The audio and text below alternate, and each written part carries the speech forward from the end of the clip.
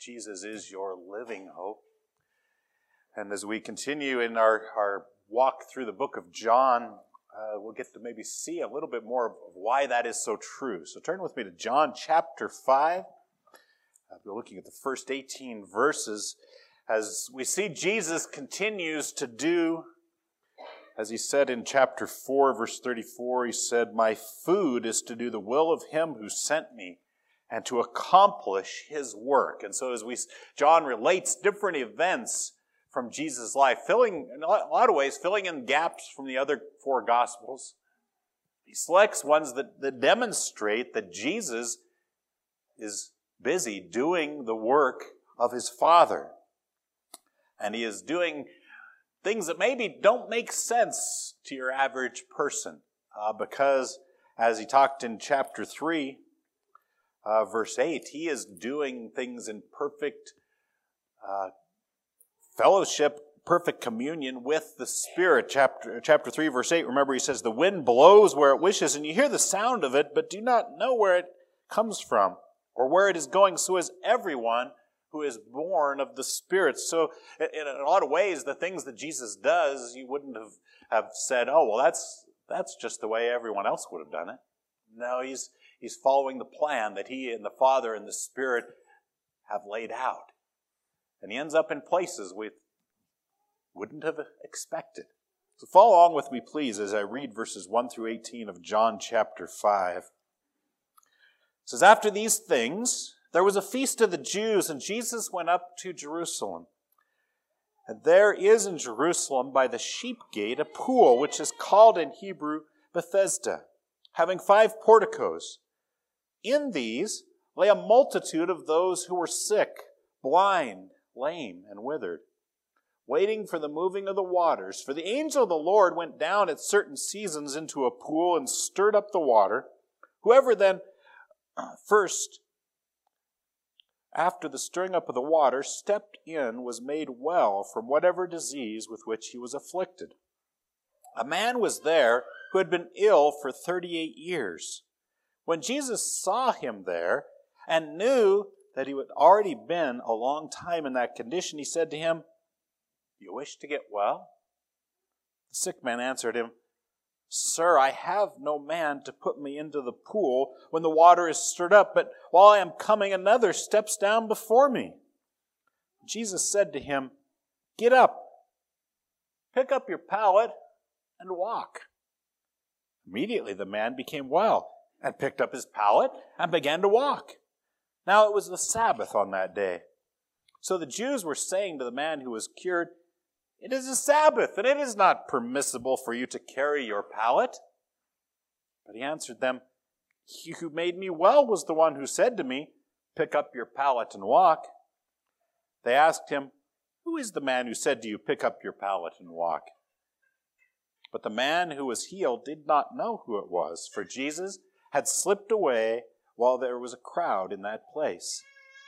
Afterward, Jesus found him in the temple and said to him, 'Behold, you have become well. Do not sin any more, so that nothing worse happens to you.' The man went away and told the Jews that it was Jesus who had made him well. For this reason, the Jews were persecuting Jesus, because he was doing these things on the Sabbath. But he answered them, 'My Father is working until now, and I myself am working.' For this reason, therefore, the Jews were seeking all the more to kill him, because he not only was breaking the Sabbath, but also was calling God his own Father, making himself equal with God." And so we have Jesus changing location again at the beginning of this section, as we had in the last section, where he was just leaving Jerusalem in the Judea area, going north. And so we're not told which feast he goes to Jerusalem for here. Could be the Passover again. And if it is, then John just chose a few very select things that happened over the course of a full year. And that's possible. And he left Jerusalem, if you remember, because of God's timing. Remember, there was all kinds of notice that he was drawing more people to himself than John the Baptist was. And he left because of that, as we were told earlier. Now he's going back. Why? Well, because it's the Father's timing. It's when he is supposed to be there. So now he returns for the same reason he left. God's work will take place here, and Jesus will be doing the work of his Father. That which he said is his food. That which sustains him, right? And he goes to the pool of Bethesda there in verses 2 through 4. And Anna, if you can go ahead and put up the map on the slide there. Here's this is not the pool itself, but it's somebody's recreation of what they believe it looked like. And they have found a place they're pretty sure is the pool of Bethesda. It's just north of the temple area. And you can see there the water. You can see it has 5 porticos, and that there's 4 all the way around each side. And then one that goes through the middle. It's actually 2 pools. And the people who were sick would sit in those colonnaded areas out of the sun while they're waiting as for what they expect there to happen. One thing, go ahead and go to the next slide. Here's this is called the Sheep's Pool on this map, but the Pool of Bethesda. This area right here is the temple complex, the actual temple building being right here in the middle. And you notice that from the Sheep's Pool, or the Pool of Bethesda, he would come through, what? The sheep gate. Seems appropriate for the Lamb of God to enter the temple through the sheep gate, doesn't it? But here Jesus is going to the right place at the right time to do his Father's work. And we have a description there in verses 2 and 3 of what went on at the Pool of Bethesda. Verse 3 in particular tells us that in these lay a multitude who were sick, blind, lame, and withered. So you have all these people who have physical problems. The word literally for sick used through this passage, and usually in Scripture, means without strength. So there's a lot of different reasons why they find themselves without the strength that they need. Illnesses and being physically injured and atrophied and different things like that. And so they've built this place up because this is a place they believed they could go and be miraculously healed. Now, you might have noticed when I was reading through John chapter 5 that I was reading something that maybe wasn't in your Bible, or it was set apart with brackets, or it was down in the margin of your Bible. Because the last part of verse 3, where it talks about waiting for the moving of the waters, down through verse 4, are not in all of the old manuscripts of the New Testament. Which leads some to believe that maybe John didn't actually put that in there, but was added in by scribes who were trying to give better context and explanation to people who were reading his gospel. And that's possible. And then over time, it just got incorporated into the actual writing of John. We don't really know for sure, and that's why in some of your translations you don't have that. It's really a helpful explanation, and it fits with what verse 7 says when he gives the explanation about the man, why he's there and what he's expecting and what he can't do. And so it gives us, at the very least, a good explanation of why people were there. What were they thinking? Why were all these sick people laying around this pool?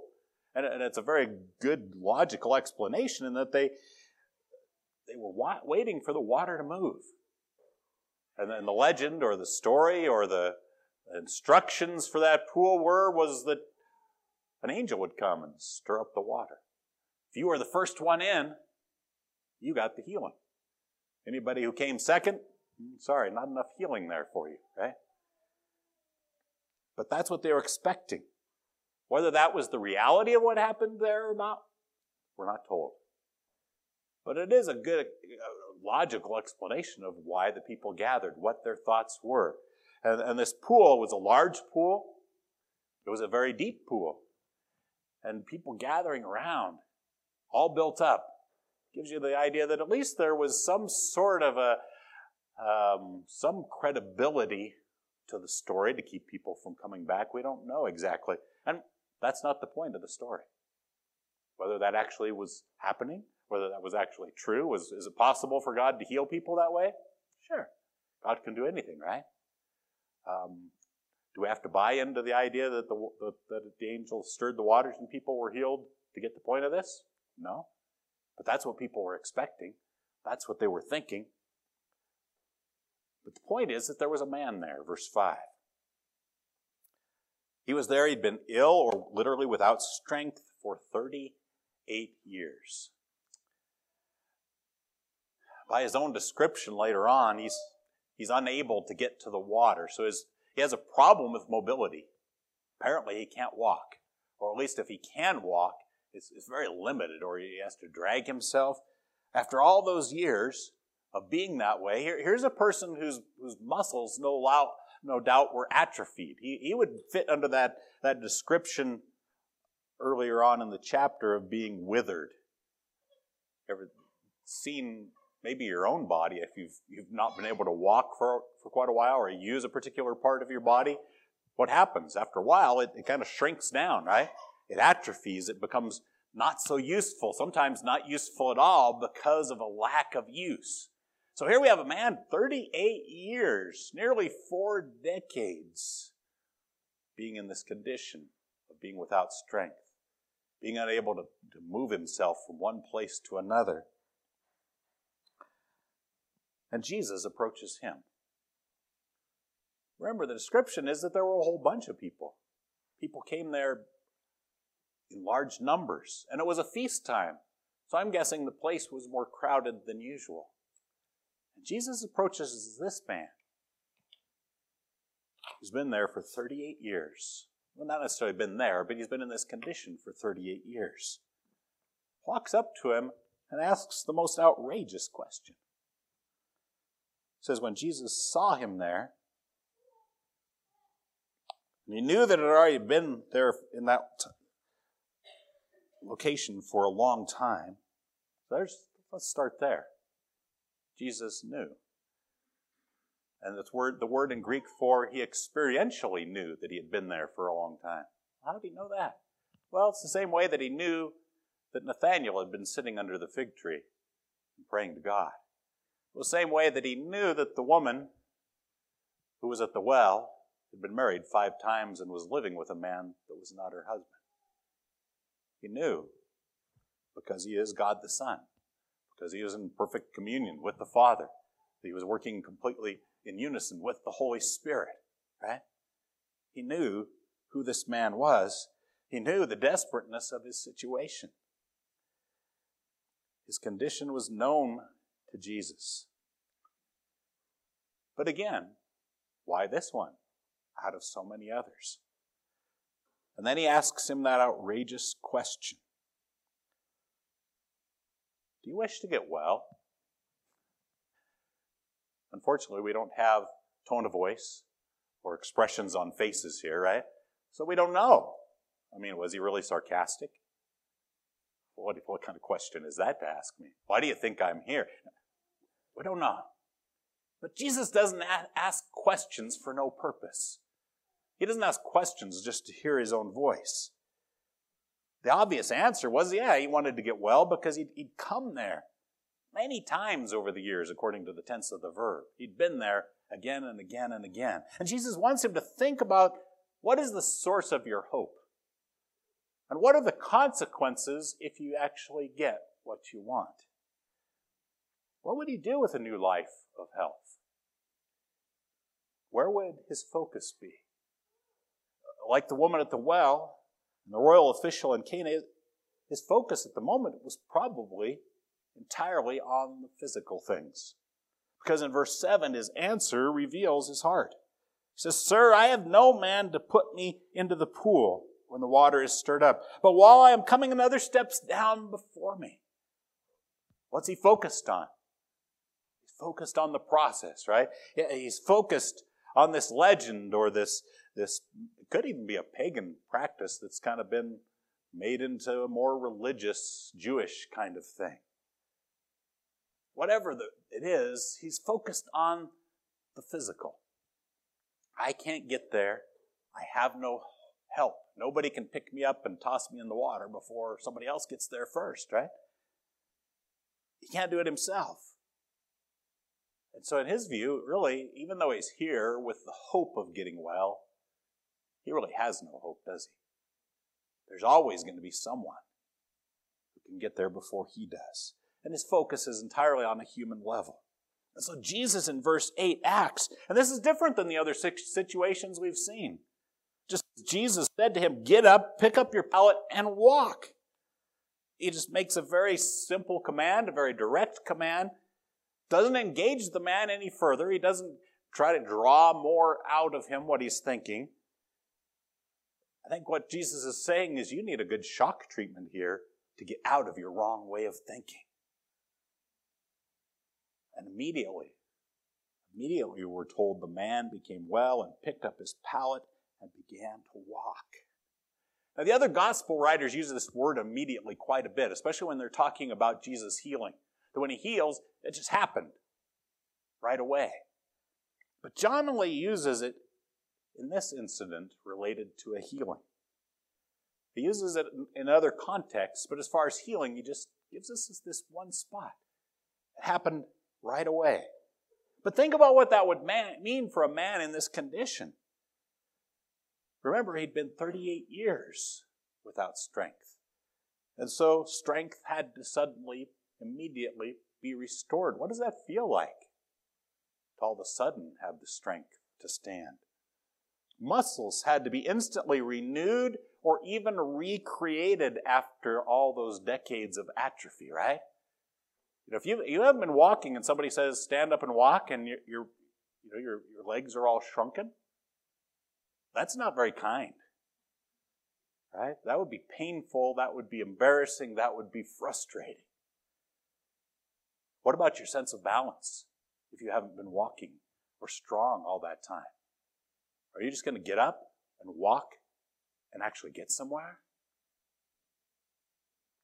Not only that, but what about muscle memory? The process of walking is not that simple, is it? You've discovered this if you've had surgery or had a broken limb or something like that and you aren't able to walk for a while. Your coordination, your muscle memory, it's like you have to think about the simplest little things. And so if you have a certain condition and you have a successful surgery, what happens after the surgery? Probably months of physical therapy, right? So you can remember how to walk correctly so that you can retrain what's going on from your brain to your legs, to the nerves, to the muscle memory that's going on. But it happened instantly in this man. Not only was the physical ability created within his legs and the rest of his body, probably your back, right? Everything's all connected, right? If you haven't been able to walk, you probably have messed up things in other places too. It says immediately, all those things came together. He stood up and picked up his bed. Think about that if you've been unable to stand or to walk for all that time. He was not only able to walk, but to carry something. It happened immediately, it says. Is that too hard for Jesus? Now, remember he did it a long time ago with a man named Adam. Created him. Immediately he was able to walk and to function and do everything that a man can do, right? Didn't have to have muscle memory for remembering how he'd learned how to crawl and walk and everything as a baby. No, he did it immediately. Okay? And then Jesus, if you jump ahead to verse 13, while the man's picking up and starting to walk, Jesus just slips away. This man doesn't even know who Jesus is, doesn't know his name, doesn't know what his claims are, doesn't know anything else. He just quietly slips into the crowd and disappears. And then we get this statement that's full of foreshadowing. It says, and it was the Sabbath day when he did these things. There's a whole other aspect of this healing that's about to be opened up and continue through until the day that Jesus is crucified. Jesus has gotten a ball rolling that's not going to stop. And this will get to the heart of the religious leaders' legalistic twisting of God's law. So God does an act of grace and mercy for this man, but at the same time presents an opportunity for the religious leaders of Israel to stop and think about what they're doing, to stop and think about their processes. And so verses 10 through 13, we get the reaction. So this man gets up, he starts walking with his pallet or his bed, right? Verse 10 says, so the Jews, talking about the Jewish religious leaders, were saying to the man who was cured, it is the Sabbath. It is not permissible for you to carry your pallet. Now, this man would stick out, wouldn't he? I mean, for one thing, he might be jumping and leaping and praising God like the man in Acts, right? Suddenly I can walk after all. We don't know. John doesn't give us much of a description there. But he might have a little bit of spring to his step because of the change that's happened, right? But not only that, he's carrying something on the Sabbath during a feast time through crowds of people, and nobody else is carrying anything. Okay? Going to stick out like a sore thumb. Here he comes with his bed. I wonder if the crowd didn't maybe part like, get away from this guy, right? And he stuck out to the religious leaders because here was someone who was doing what they had said, don't do. Here's someone from their point of view who is breaking the Sabbath. He was carrying something from one place to another. Now, the Sabbath commands of the Old Testament law were not all that detailed, but the traditions of the religious leaders in Israel were very detailed. Whereas the Scripture was pointing particularly to carrying on their daily work, things that they did for a living need to be set aside, and they needed to rest. The religious leaders had put layer upon layer of other rules and traditions on top of God's law, trying to think of ways that a person might work and might break the Sabbath law against working. They had 39 different classifications of ways that you could work on the Sabbath. They had many examples that had been thoroughly discussed and debated. That was what they did for recreation. Well, if you do such and such on the Sabbath, is that breaking the Sabbath law or not? And they would love to go back and forth and debate and try to figure out if that really was or not. And one of the things that they had determined through all that process was that carrying an object from what they would call one domain to another was forbidden. So if you had something in your home and you carried it out into a public area, that was forbidden. Or if you carried something that you used in your work and took it into your private life, that was forbidden. And so here there's this man in the street. Obviously, he's going from one domain to another. So what he's doing is forbidden. And the problem is that they had forgotten the purpose of the Sabbath in the first place, which Jesus puts really succinctly in Mark chapter 2, verses 27 and 28, in another dispute he had with the religious leaders about this issue. Matthew chapter 2, 27 and 28, said, Jesus said to them, the Sabbath was made for man, and not man for the Sabbath. So the Son of Man is Lord even of the Sabbath. He showed that you missed the point.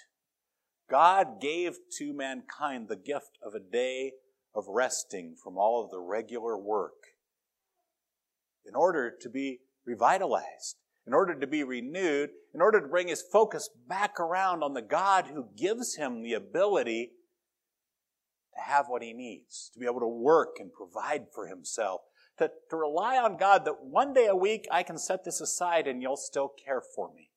You'll still provide me with the ability to keep on bringing in what's necessary. Jesus took this man and put him right into the path of these religious leaders so they would have an opportunity to think through their attitudes about the Sabbath and about people. They'd gotten so wrapped up in the law aspect of it and the legalistic aspect of it that they'd turned it, here's how you get right with God. You don't work on the Sabbath. Jesus said, no, the Sabbath is about God being gracious to people. A man's body has been made new.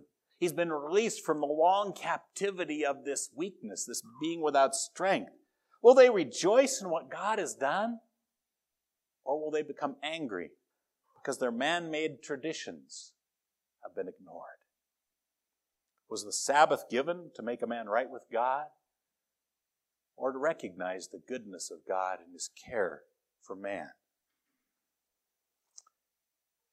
What He's done here, carrying His bed, is actually probably the most restful and refreshing thing He'd ever done in His life, right? It was a rest from that sitting and laying and being unable to do anything. And on the Sabbath, God said, let me give you a break, a permanent break from being without strength in this life. And so they ask Him, they talk to Him, they accuse Him, and He answers, verse 11. He answered them, he who made me well was the one who said to me, pick up your pallet and walk. John doesn't give us too many details. He doesn't give us commentary on the man's motives. And many people find fault with the man for saying, well, it was that man that cured me. That's why I'm carrying it. But on the other hand, isn't he just operating under the authority of the one he says, oh, this guy must have some authority. Look at what he just did to me. He's just operating under the authority of the one that he obeyed in order to do that. He obeyed this stranger and he was healed. He had more reason to trust Jesus than these religious leaders, didn't he? Jesus wants to direct his thinking going forward, and he wants to direct the thinking of these religious leaders as well. And so verse 14, the man has this interaction with them, right? And he doesn't know who Jesus was. All he can say is the one who healed me. But Jesus isn't done with him. Verse 14 tells us, afterward Jesus found him in the temple and said to him, behold, you have become well. Do not sin anymore so that nothing worse happens to you. Jesus took the time to go and find him. Remember, it was a feast time. The temple courts would have been packed with people. And yet Jesus went, sought him out, found him. Maybe he's still carrying his bed and sticking out really well. I don't know. Even if he wasn't, Jesus went and found him. And he's now in the place that represented God's presence in the midst of the Jewish people. And of course, he wasn't far away, right? Just right outside the sheep gate there. But it would make sense for him to go in there and to worship and to praise God. Presumably, that's what he's doing in there. That's what his purpose for being in the temple was. Now, Jesus wants to direct his thinking as he moves forward, and he says, you've been made well. And the tense of the verb means it's something that's happened at a point of time that has ongoing results. So in other words, this isn't just some cheap trick. This isn't some sort of an illusion like some people do, but the healing was real, and the healing was going to be ongoing. But what are you going to do now with your life now that you've been given this? Now that Jesus has given you life, sir, what will you do with that life? Do you get the feeling Jesus asks you the same question? If you've entrusted yourself to him, if your sins have been forgiven, if you've been given eternal life and a relationship with him, what are you going to do with that life? Are you going to live it for him, or are you going to say, oh, it's so nice that I have all this benefit from God. Now I can go do anything I want to. Now I can go and indulge my fleshly desires. Now I can just take what I want from others. Doesn't make sense, does it? And it didn't make sense for this man either. That's why Jesus says to him, don't sin anymore. Turn away from sin, or you may end up in a worse condition than you were for 38 years. What does that mean? Does that mean the man was an invalid for 38 years because of some sin that he had done? Could be. Our sins do have consequences, right? Sometimes we act in sin and something terrible happens to us as a result of our sin. That does happen sometimes. We also live in a sin-cursed world. That because of all the sin in the world, bad things happen to people, right? And he says, there are worse things that can come from not going God's way than being an invalid for 38 years. Sin always has consequences, and there's an ultimate consequence if you are convinced that you are going to take care of your own sin. In fact, let's go back to the end of chapter 3, verse 36. Jesus laid it out very clearly there. He said, "He who believes in the Son has," what? "Eternal life. But he who does not obey the Son will not see life, but the wrath of God abides on him." Is that worse than 38 years of being an invalid? Absolutely. It says you need to turn away from your sin and seek out the forgiveness. Now, he doesn't lay it out for him at this point, does he? He just calls him to turn away from his sin. I believe he's going to provide the opportunity for him down the road, probably through the apostles, to receive forgiveness of his sins, to receive the gift of eternal life. But at this point, he's saying, look it. What is it that you really need? You can walk now. You can go to work now. You can go be with your family and friends now in an easier way. But what is that if you don't turn away from your sin and seek forgiveness from God? Well, it's just a more comfortable trip to the gates of hell. It's a more comfortable trip to eternal punishment. Did this man believe Jesus? Did he put his faith in Jesus and receive that forgiveness and eternal life? John doesn't tell us. We have very little commentary on what this man is thinking. But maybe Jesus is doing what he talked about to the disciples. He's planting the seed and someone else will harvest. Maybe on the day of Pentecost, when Peter preaches that great sermon about faith in Christ that brings you forgiveness, he was one of the 5,000. We don't know. But Jesus was graciously interceding in his life and giving him a shocking day to stop and think about what truly mattered. But at the same time, Jesus is doing something with the nation. He's doing something with the religious leaders. And in verses 15 through 18, this great conflict really takes shape between himself and the legalistic rulers of Israel.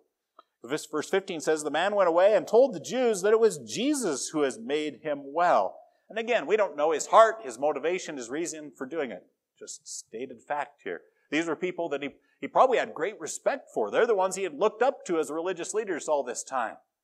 And so the fact that he went and told them wasn't necessarily a betrayal of Jesus. It's just, oh, you guys want to know the man who was able to heal me after laying there for all those years? You should get to know him. Maybe that was his motivation. We don't know. But verse 16 then goes on and gives us the reaction. It says, "For this reason the Jews were persecuting Jesus, because he was doing these things on the Sabbath." And the doing these things is a verb that means repeatedly. Jesus kept on challenging them. We'll see examples in John and in the other Gospels of Jesus healing on the Sabbath to make them stop and think, what's good to do on the Sabbath? Jesus and his disciples, in the incident in Mark, they were just pulling grain off the stalks. Well, they decided if you take the grain off, you rub it together to get the hulls off, you're harvesting. You pop it in your mouth. Well, you're harvesting. That's work. Therefore, you are guilty before the law of Moses.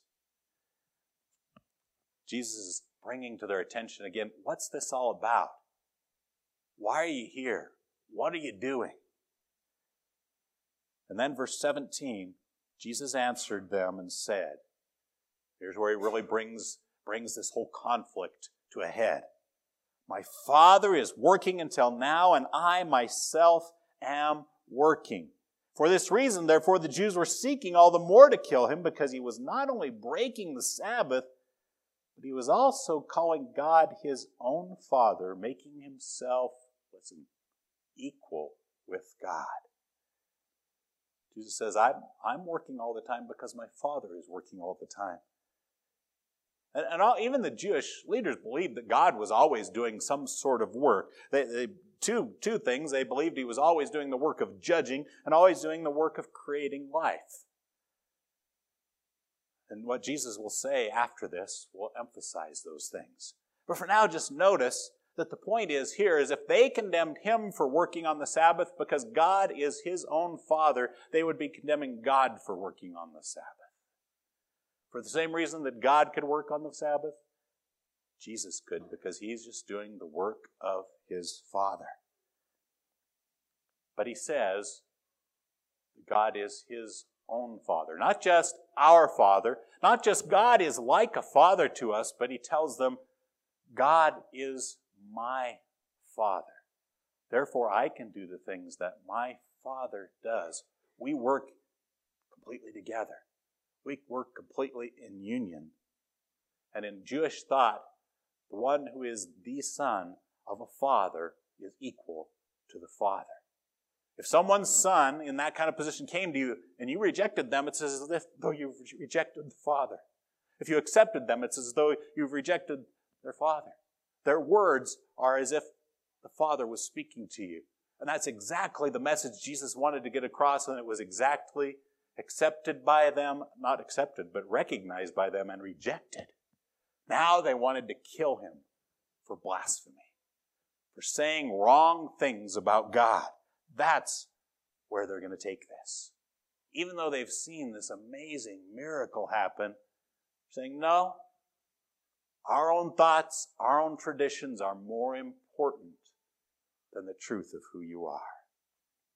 See, Jesus came to save those who would believe in him, who would entrust themselves to him. And oftentimes he has to bring an abrupt change or a direct challenge to the ways that we're thinking and the patterns we're living in. Had that happen? I hope so, even though it's not pleasant all the time. But God will bring things into our lives and say, stop, pay attention, look at me. But he did this with the man at the pool. He did this with the religious leaders. And how we respond to him determines the course of our future. We can join him in what he's doing, or we can go against him and end up somewhere worse than we were before he got our attention. In the case of unbelief, the worst is enduring God's wrath for ourselves, rather than letting Jesus' death cover that for us. But if we're already believers, we may end up having new life, but wasting all of the amazing benefits he's given us on knowing Jesus on ourselves. Just living for, this is what I want. This is what feels good to me. I think this is a good way to go. Sometimes God comes and gives us a little tap alongside the head, right? Sometimes he drops us down to our knees so we can stop and say, in Jesus, I have so much. And he wants me to use that to head down a road that brings his greatest glory and brings what was truly good for me. But the choice then he lays down before us. How will you go? Will you go with me? Or are you just going to keep on doing what you think is best? I've come to give you something far better, something you can rejoice in, something like a man, 38 years, an invalid, suddenly walking, suddenly having complete mobility, suddenly having new lease on life. But just like him, we've got to choose what we do with that. The choice is yours. Let's pray.